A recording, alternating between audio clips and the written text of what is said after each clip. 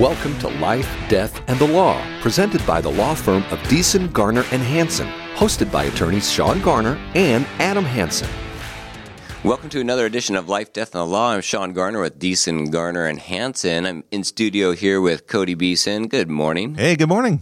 So today we're going to talk about a lot of common myths that have been circulating. They've gone through and taken root a little bit in the past and then fizzled out and then resurged. And right now, one that's resurging is something that was called the population bomb. And so obviously it's what it sounds like. It's where we get overpopulated in the earth with humans and we take up too much resources, take up too much land, too many people are crammed in too tight spaces until we start wars and there's disease and there's famine and we either end up wiping out vast majority of the population or we just die off altogether and in some live miserable lives of starvation and depravity. And we don't want that, of course, but what is the capacity of the earth to sustain both human life and a good balance of environmental, let's say, landscapes and animals and biodiversity? And are we on the precipice of tipping that scale? And I think that goes right in turn with, climate change and what's going on there. And it goes in turn with technology and how we continue to be able to live in more remote areas and get further and further away from rural or urban areas, and rural areas keep expanding out. So The Population Bomb was a very popular book that was released in the late 1960s. It was authored by Paul Ehrlich. He was a German scientist and a Stanford professor.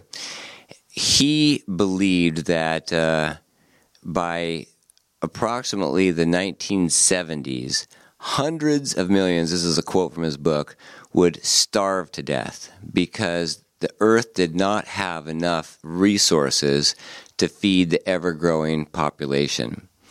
And for Ehrlich, the consequences were such an exponential threat that immediate action needed to take place. For example, forced contraception by government entities. Like put it in the water. Put it in the water. Yeah. Or Great. fast food. Okay. There you go. We can't avoid it either way. Yeah.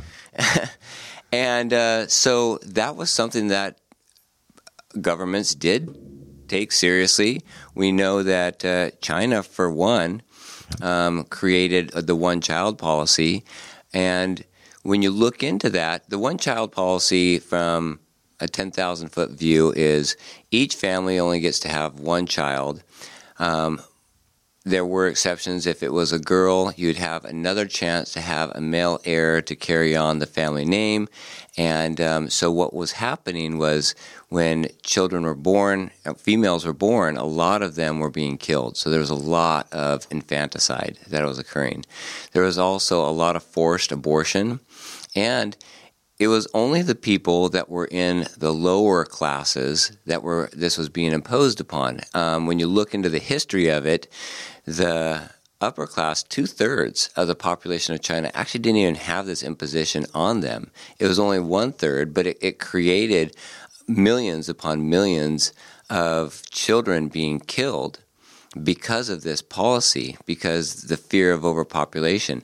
Now, currently, China has another problem. And that is that they have an aging population that needs a workforce to provide and sustain their economy, and the workforce isn't there. So, you run into those issues. Not only is it terribly unethical to coerce a parent to kill their child or to create a policy that provides strong incentives for them to kill their child, but you got to step back and understand what the purpose of the earth is for in general, and also understand that we are far from knowing the capacity of the earth as a resource to provide for all life, animal life, all biodiversity as far as trees and plants and animals alike. But to assume that we know how much food the earth can produce just based on our very limited knowledge is very naive.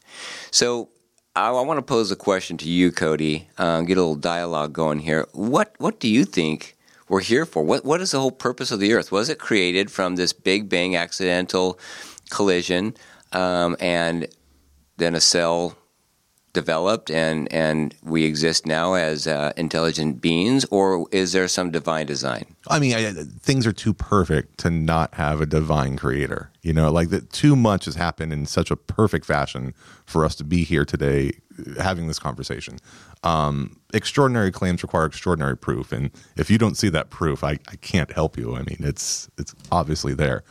But that being said, I've always been under the impression that the earth is able to sustain a certain population, and there's only so much sunlight, there's only so much, we can grow in certain areas, but with the help of, and maybe this is just propaganda, but with the help of, GMOs, we're able to grow more food in places that maybe not best suited for that type of environment. Well, I mean, we currently live in a desert. Exactly. Right? And we grow leafy greens, And we grow 90% of the salads, or what's in the salads, that is consumed by the nation during the winter months. And it's a fantastic area for that because we're at the end of the Colorado River. If we don't use the water, it's going to flow into the ocean, and the ocean has plenty of water. So we use the fresh water, we irrigate the fields. It's got plenty of sun. It's still warm enough in the wintertime to grow salad or lettuce and spinach and all those types of vegetables that we provide the nation with most of the ingredients for salads. And that is a wonderful use of those resources. Without human intervention, would not be possible at all. Now, there's several layers of that human intervention. Number one, we had to tame the Colorado because it was either flowing at a very low rate during, say, the wintertime when the snowpack was accruing in the mountains, or in the later summer months, or it was flooding during the springtime when the snow was melting, and so it was wiping out acres and acres of what would have been farmland. And so it was very difficult to put in any type of irrigation or plan for mass crops because the river was so unpredictable. So one of the first things that we needed to do was put in dams that would control the flow of the river so there was a consistency there. So it would stay within reasonable parameters of the banks of the river, and then we could use that water without being wiped out each year. The other thing is the electricity that it generated helped produce the power that was necessary to power homes with air conditioning. If you need people here to start to cultivate the land, and not a lot of people want to live here if it's going to be 120 degrees. So you need that power to have air conditioning, and that is climate control. I mean, it's literally like on my wall is my climate control device for my house. And I can go outside and I can bear the heat for a couple hours a day, or I can go into my car that's got air conditioning, as long as I've got some power to offset what the natural climate is, so I can allow the desert, which would otherwise be vacant of a majority of life, to help thrive with life. And not only human life, but the animals and the environment in general. We've seen that the creation of Lake Powell and Lake Mead and Mojave Lake and Lake Havasu, those are miles and miles of wetlands that create habitat for thousands of species, and we can all thrive and have a better life because of that technology and that human intervention. So I went off a bit from the question originally asked, which is, why are we here? Like, what's the purpose of the earth? To use the resources for our life, to make life better for us and everybody else. So we've got this divine design, right? Right. So I'm going to call our divine creator God, okay? Now, personally, I believe him to be Jesus. Other people call him by other names. Other people think it's a she, and that's all fine. Either way, I believe there's a divine creator. And I also believe, and this is substantive, but it's my belief that we're created in his image. And the purpose of our creation is to grow and develop and to become more like our creator. And so, yeah, I do believe that we have a divine mother and father. And I know that's a bit out there, but I put it out there as my religion. I don't put that out there as science that everybody must agree upon, and we must implement government provisions and policies to impose on others. Yeah, that would be the Taliban. See, that would be the Taliban, Yeah. or even closer to home, I think that would be the climate movement. Oh, yeah. Right? The green agenda. Because it's no different than the green agenda where they say that the earth must be maintained at a certain temperature or must be maintained within certain conservation levels in order for us to be doing what we should be doing as humans. I think that is more akin to a religion than actual science, because we've seen throughout just the past 100 years, the science on that has flip-flopped at least a dozen times. From we're going into another ice age and we're going to face mass extinction because of that, to the seas are going to be bubbling at year 2012, and none of that came to pass. So these are a lot of prophecies that never came true. And the whole premise of it was that human intervention is bad, and therefore humans, in a sense, are bad and a cancer upon the earth. And so we need to pull back and reduce our impact on the earth. I feel the complete opposite. I feel that we are put here to cultivate the earth and to help beautify it, to become good stewards of it, to create gardens where there are deserts, to create Edens where there are wild forests, and coincide and coexist with animals and the land. But technology helps that. It doesn't actually hinder that when you use it properly. For example, Yuma uses about 1 million acre-feet of water. Now, I don't know, acre-feet isn't something that a lot of people use as a measurement standard on a daily basis. So let me just put that in perspective. An acre-foot is about a football field full, 1 foot deep, with water. That's about an acre-foot, right. Okay? So 1 million of those is how much Yuma County uses each year to produce its agriculture. And on the very first blush, we may say, well, that's a ton of water, and is that a good thing to be taking all that water and pouring it into the desert? Well, what do we get out of it? Number one, we enrich the soil. It becomes more carbon dense when you plant it with whether it be hay or leafy greens, lettuce, spinach, all the other cauliflower, all the other vegetables that are grown here. And so we're actually sequestering carbon. If you think carbon is a bad thing to be in the air, CO2. Right. I don't know if that I do, but if you do believe that, we're sequestering that carbon by using the water and putting it onto the land that way. We're producing a lot of more habitat for other animals to thrive, and we're allowing people to live and thrive and be healthy from a desert landscape that otherwise wouldn't be producing anything. And where would that water go if we didn't use it? Like I said before, it'd be going into the sea. So that's human intervention. I think that it would be a derelict of duty if we allowed that water to flow past us into the salty ocean. I think that our Creator would look down upon us if we were just barely subsisting on bare roots, or not having children so we couldn't live here at all, and only living in where food grew more naturally in more hospitable climates. And instead of using our intellect and designing ways to make the desert flourish, I think our Creator would look at us and say, hey, I gave you a talent and you buried it. Exactly. You didn't use it, and therefore you're a slothful servant, and what you were given is going to be taken away and given to somebody that actually did utilize. And of course, I'm referring back to the parable of the talents, where one was given 5, one was given 2, and one was given 1. And so we need to use our talents to do that. Now, 1 million acre feet comes into Yuma each year, but you know how much we put back into the Colorado River?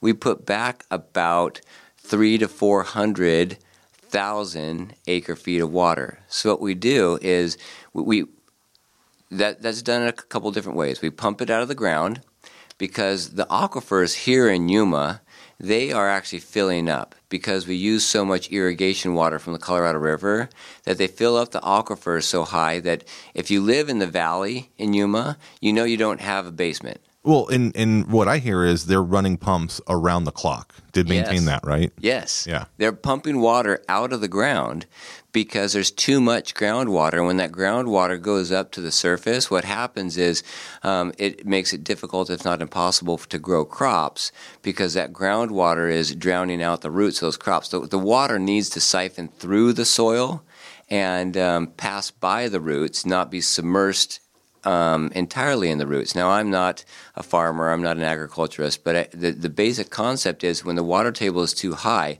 and you don't have surface water there, the plants can't grow because the dirt is dry, but the surface water, when you apply it, can't soak in because the water table is too high, and then the plants can't grow. So what we need to do is we need to keep the water tables at a constant level, and we need to do that by pumping water out. So water is pumped out into the river. When water comes in and we use it, we send it downriver, and there's a quality that we must maintain for Mexico, because Mexico is going to continue using that water again for its agriculture purposes. So we want to maintain a good quality of water. And when it comes to Yuma, it leaves Yuma the same quality as when we brought it in. So really, we're not actually we are using 1 million acre feet, but we're not just consuming it and it's gone. It's being recycled, it's replenishing the aquifers, and it's being sent downstream later on for the use for the people that live in Mexico. We have to take a break. This is Life, Death, and the Law. Coming up, more thought-provoking conversations on life, death, and the law right after this. You're listening to Life, Death, and the Law, presented by Beeson, Garner, and Hansen, the law firm that has been voted Yuma's best 6 years in a row. Welcome back to Life, Death, and the Law. We're talking about the likelihood that there is a population bomb occurring, in that we are growing in our numbers as human beings so fast that the Earth's resources won't be able to keep up. And as a result, there's going to be famine and war and starvation. And this was something that was widely adopted back in the 60s. One of the most popular books on the issue was The Population Bomb. That was the title of it, and it was written by Paul Ehrlich. He was a German scientist that was also a Stanford professor, and his estimates were that there was going to be mass famine and starvation by the 1970s, and hundreds of millions of people would starve to death, and wars would be created, and there would be social and economic unrest and collapse. And so what we needed to do was we needed to have government entities impose sterilization and contraception so we didn't overpopulate. Now, that was done in some countries, China notably. It was done in India as well. And there were hundreds of millions of humans that were affected, primarily infants, and mass infanticide that occurred as a result of that. And my belief is that the earth was created for us as humans to grow, develop, to practice good manners of stewardship, to develop and help the earth be more productive, develop technologies that would allow people to thrive, that would allow us to take care of the sick and follow the example of Jesus, which is to care for the poor and those who were sick in general and didn't have the means to care for themselves. And in order to do that, we need to first be able to provide for ourselves and our families, and then we can go out and provide for others. Technology has allowed us a way to do that, and technology is widely fueled by energy that comes from fossil fuels. Now, there's a lot of different sources of energy. There's nuclear energy, there's hydropower, there's coal, Yeah, there's natural gas, there's coal, there's all of the fundamental ones, and we see that there are some trade-offs when you use those energies. There's the common consensus that by using fossil fuels, we're warming the climate. Now, okay, let's take that all into consideration and weigh out what are the biggest issues for mankind and for the world in general. Because if we're going to be good stewards of the world, that doesn't mean that we just strip mine it and deforest it and use all the resources immediately until they're all gone and there's nothing left for the next generation. Of course, that's a bad idea. And we've gone through periods in our existence where we've done that and learned from our mistakes or are in the process of learning from them. And now we're reforesting at terrific rates. China is actually participating in reforestation because there's a lot of desertification that was occurring it was starting to encroach on Beijing, a lot of this desertification where the sands were blowing over. And so they started to reforest areas outside of Beijing to keep that sand from coming in. And they've created millions of acres of trees and forest that just through planting the trees that were there before and hiring the population there to do that. We can do the same thing here. We have done the same thing here.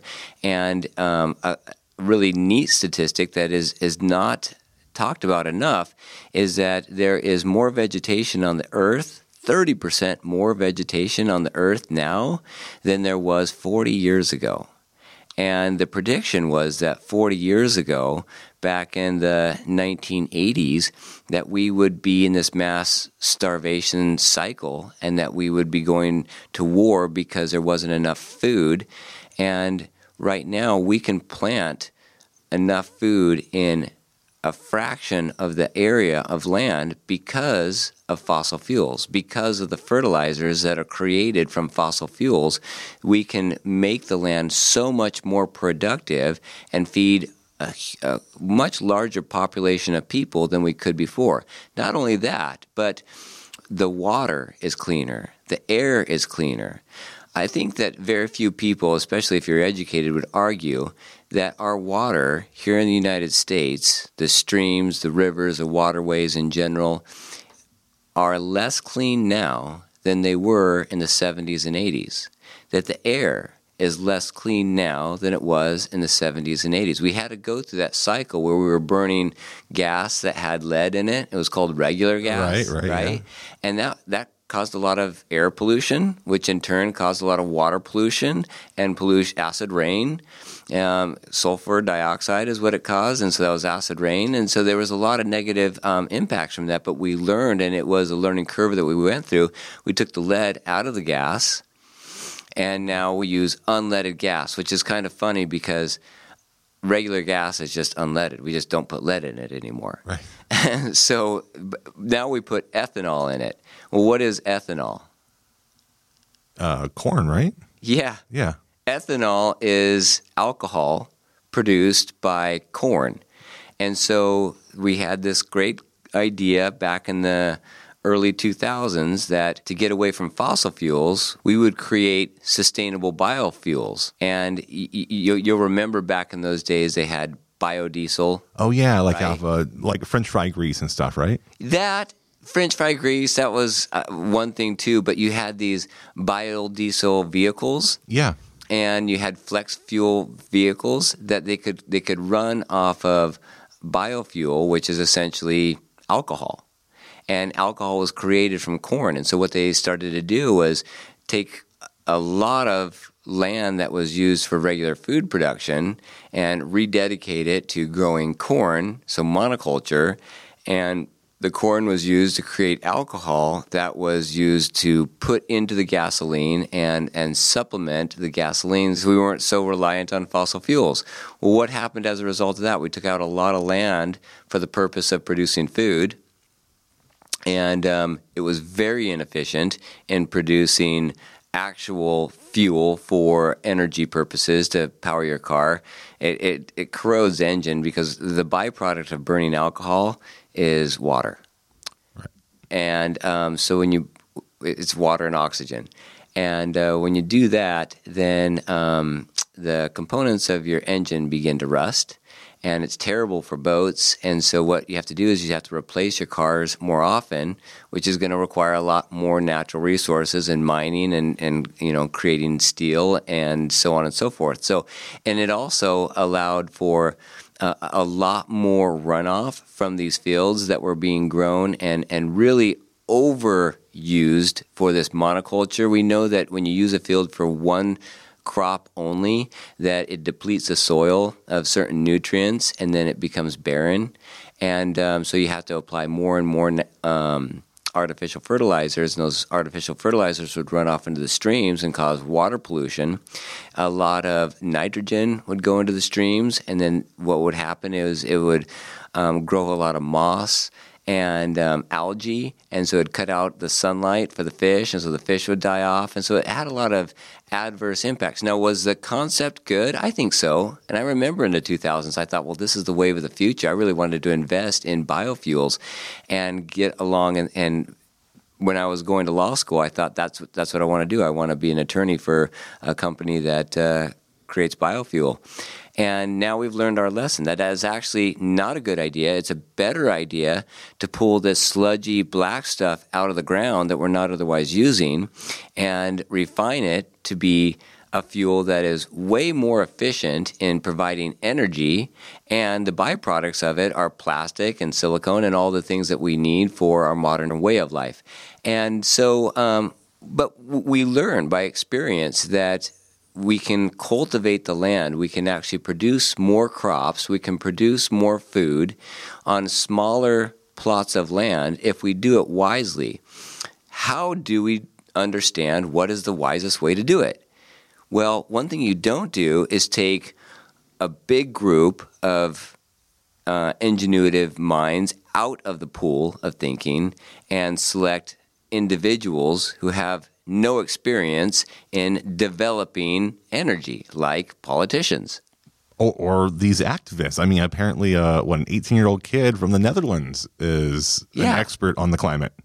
Yeah, so Greta Thunberg, she's an expert on the climate, right? She's saying that we are robbing her of her childhood because the seas are going to be boiling from climate change.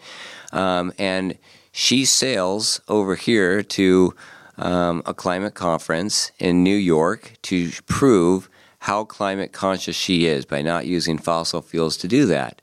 And not only is it terribly hypocritical because, of course, the boat that is created is created from fiberglass, which requires, the byproducts of oil, petroleum. And also, she had to fly an entire crew over instead of just flying herself over to take the boat back to the Netherlands, and so used 10 times more energy than would other be used just so she could virtue signal to the world that she loved the earth more than we did, and she loved the next generation more than we do. What, of course, the solution is allow individuals the freedom of ingenuity. Let's think a little bit back. The United States was this great experiment of allowing the people to govern and allowing them to have freedom. One main thing with freedom is ownership. Ownership of your ideas, ownership of land, ownership of your own destiny, where you go. So life, liberty, pursuit of happiness. Pursuit of happiness goes along with owning property. You can't have life or liberty if you don't have the way to sustain life by owning property. And so many of us know that originally that the words that were penned by Thomas Jefferson were that life, liberty, and property were the fundamental inalienable rights that all men have. And not the reason that property was taken out of there is because we are not entitled to property.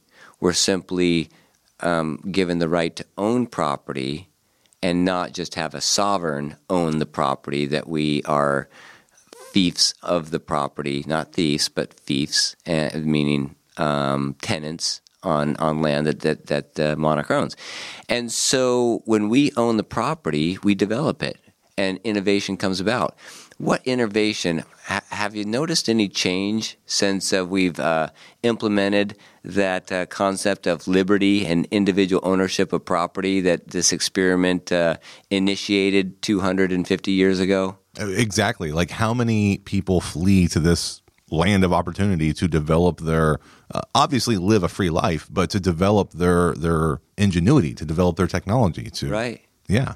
You look at what is produced, what has been developed in the past 250 years since the general population has been given the freedom to think for themselves and to own their own concepts, to own their intellectual property, to own their actual physical property, and to develop it as they see fit.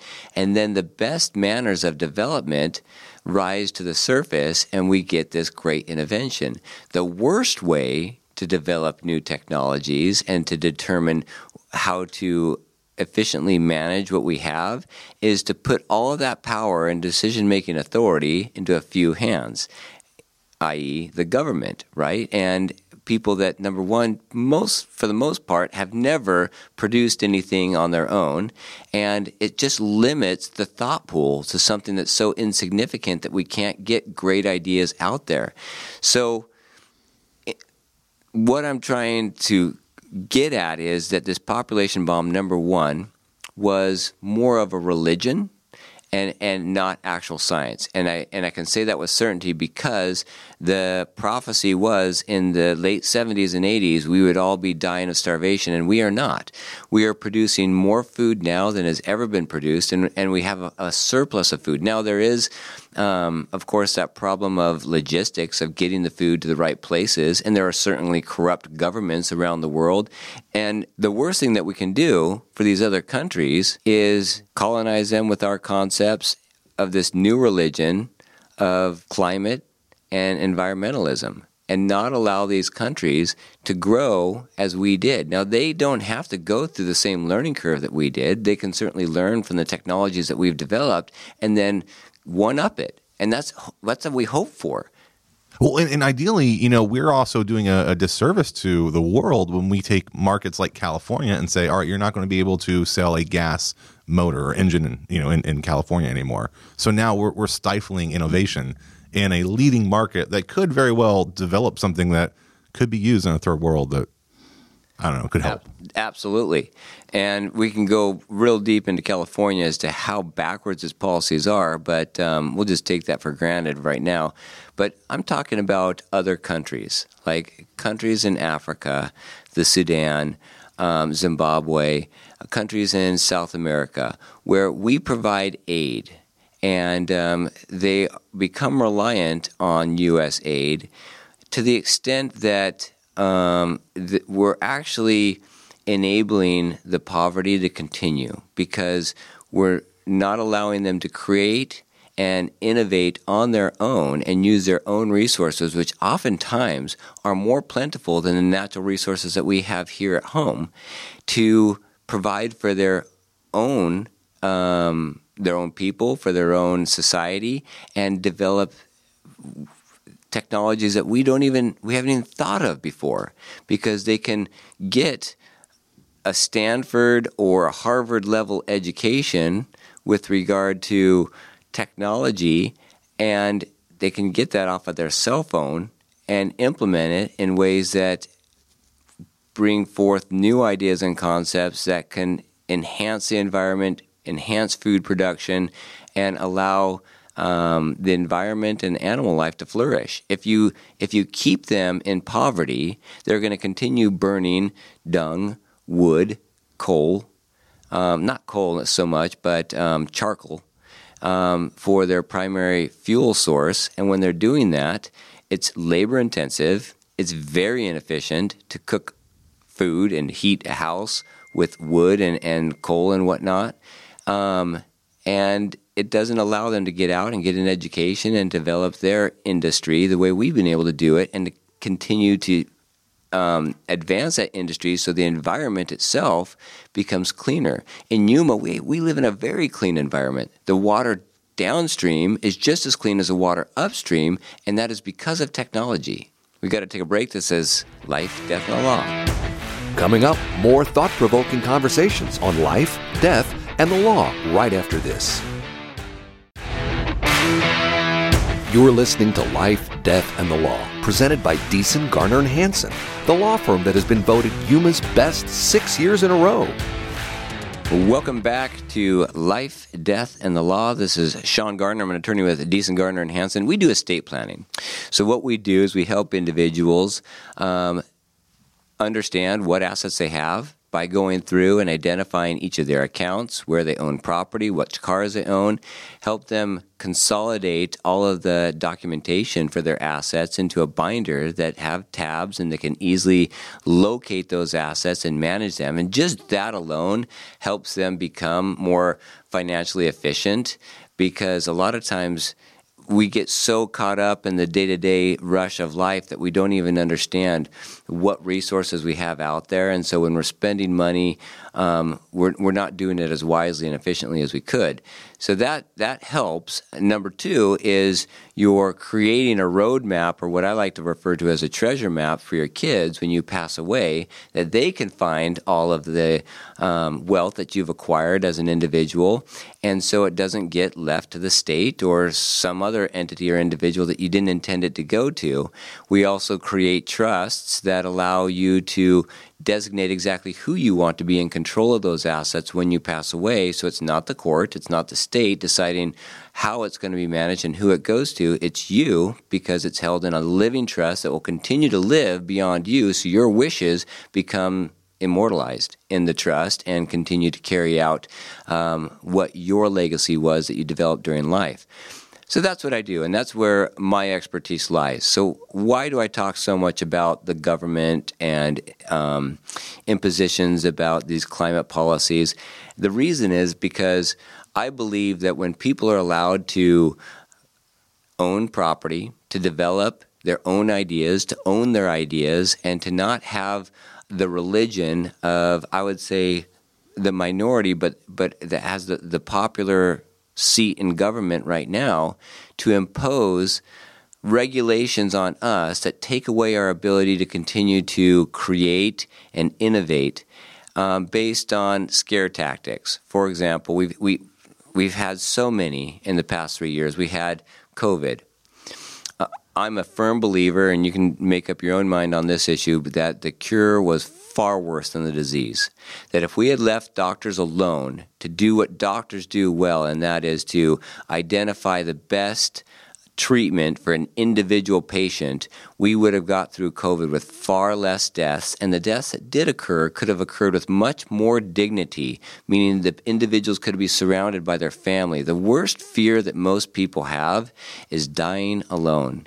And how many people died alone because our government imposed these draconian rules through the CDC that became some sort of, emperor on what was all good and right, and we couldn't be with our loved ones when they were going through this illness and ultimately death.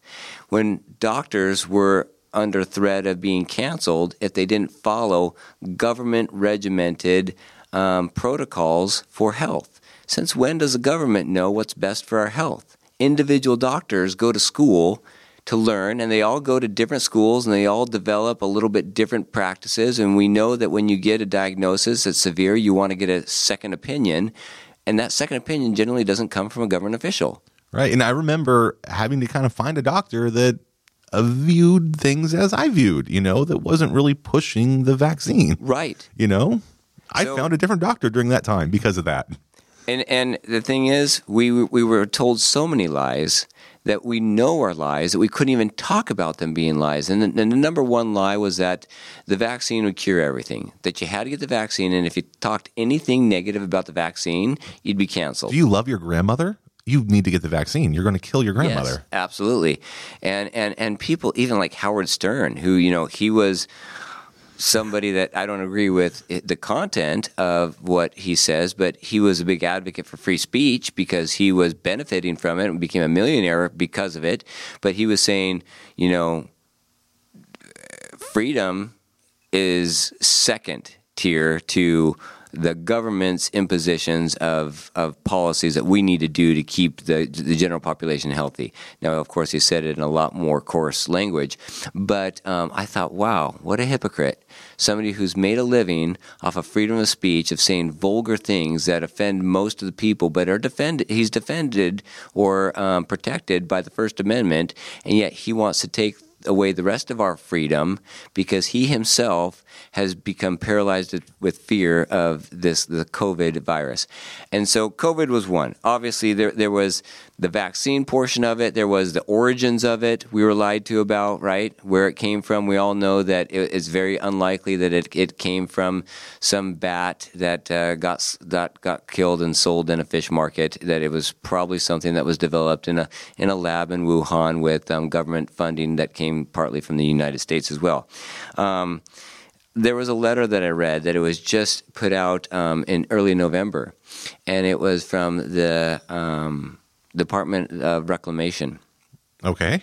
And it's talking about the drought that we are in right now, and that we have been in since the year 2000, and that we have to continue to significantly impose restrictions on water use. And so part of that is they're going to use the Biden Build Back Better infrastructure money that was passed back in the COVID hysteria time of, I think, 2022 and maybe 2021. In either way, that they're going to use that money to pay farmers not to use their land, so to fallow their land, which means to not grow the crops that they would typically grow on that land. And this letter says the drought is continuing to occur, so we have to continue to impose these restrictions. Well, here's the facts. And in the letter, it says that the average inflow to our reservoirs, Lake Powell, Lake Mead, whatnot, that are upstream, is between 5 and 6 million acre-feet of water.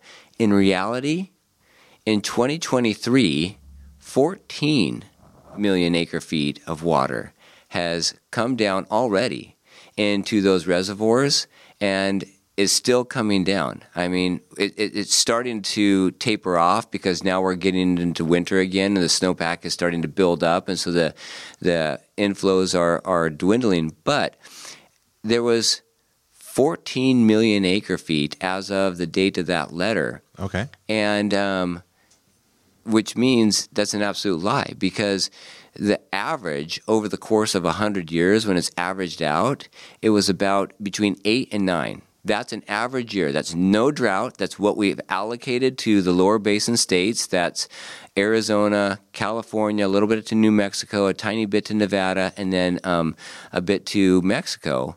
That's 8 to 9 million acre-feet of water that's allocated.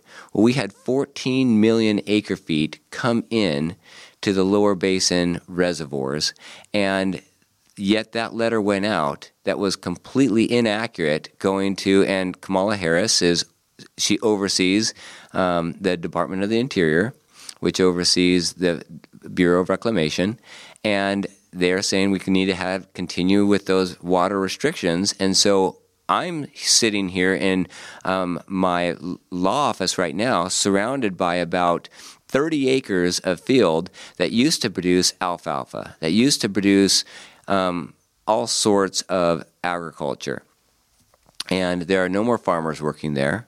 There's no more sheep that are grazing on it. Right, yeah. Right? There is no more production of that field because the federal government is paying that landowner to leave it dirt, just to leave it totally uncultivated. So, and that landowner could lease it to a farmer to produce, but instead they're taking the money from the government. That's right. And I know the farmer personally who leased the land, who employed dozens of people to work, and those people spent their money at restaurants, they paid their rent with it, they paid their grocery bills for it, and now they're getting government subsidies because they're out of a job, and they're getting unemployment because they can't go to work and actually produce. And so if we're concerned about a food shortage, why are we paying people not to produce? That the only reason is that the government likes power. The government's purpose is to use and wield power, or I would say politicians. Their main focus is to obtain and wield power. And I know that's not all politicians, but by and large, that's the bureaucrats out there. And the people that are over, the whole Bureau of Reclamation, that is an administrative body. It's a bureaucratic body. It's not an elected government entity.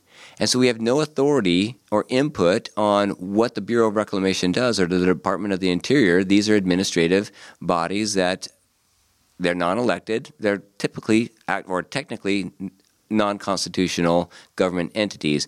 Now, I talked about the 14 million acre feet that's coming in to the lower basin reservoirs.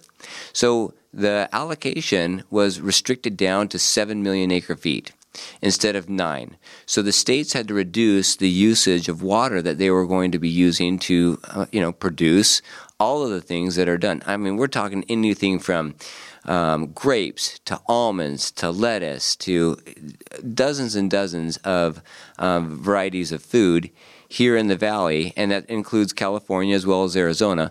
But we're being paid not to produce that, or we're simply just being restricted and the farmers are hurting in general. What they're allowing to go through the reservoirs, and this is the point that I want to end on, is because there's so much water that came in so quickly that instead of 7 million acre feet was allocated to be released in the water year 2023, and now it's going to be 9 million. Well, the allocation is set for 7 million, right? So the farmers are only allowed to use 7 million. So what happens with that other 2 million acre feet of water? Mexico? Or California? Or? No, it's not for any of the states. So it may be Mexico, because Mexico gets to use at least 1.5 million acre feet and any excess that is released downstream to it. Yeah, you're right. If the allocations haven't been updated, then where's it going? There's no update to the allocations, and yet 2 million more acre feet is being released. 2 million more acre feet. It's unbelievable the amount of waste that is being allowed to flow right past these fields that are laying fallow without being grown, without producing a job and a career for individuals and food for our nation. And that is your government working for you. So let's, if nothing else, agree that the government shouldn't be in the business of imposing what is typically and more correctly interpreted as a religion. This climatology religion, I think it's right up there with Scientology. It's BS. And we need to take the power back in our own hands and allow people to believe what they want, but exercise our own freedom in utilizing the land the way that it was intended for our own innovation, cultivation, and good stewardship, so we can become better people and produce more and better things for both the land and our country and the world in general. That's all the time that we have today. This is Life, Death, and the Law. If you have questions or want to know more about something that was discussed today, please call the law firm of Beeson, Garner, and Hansen at 928-783-4575 or visit yumaestateplanning.com.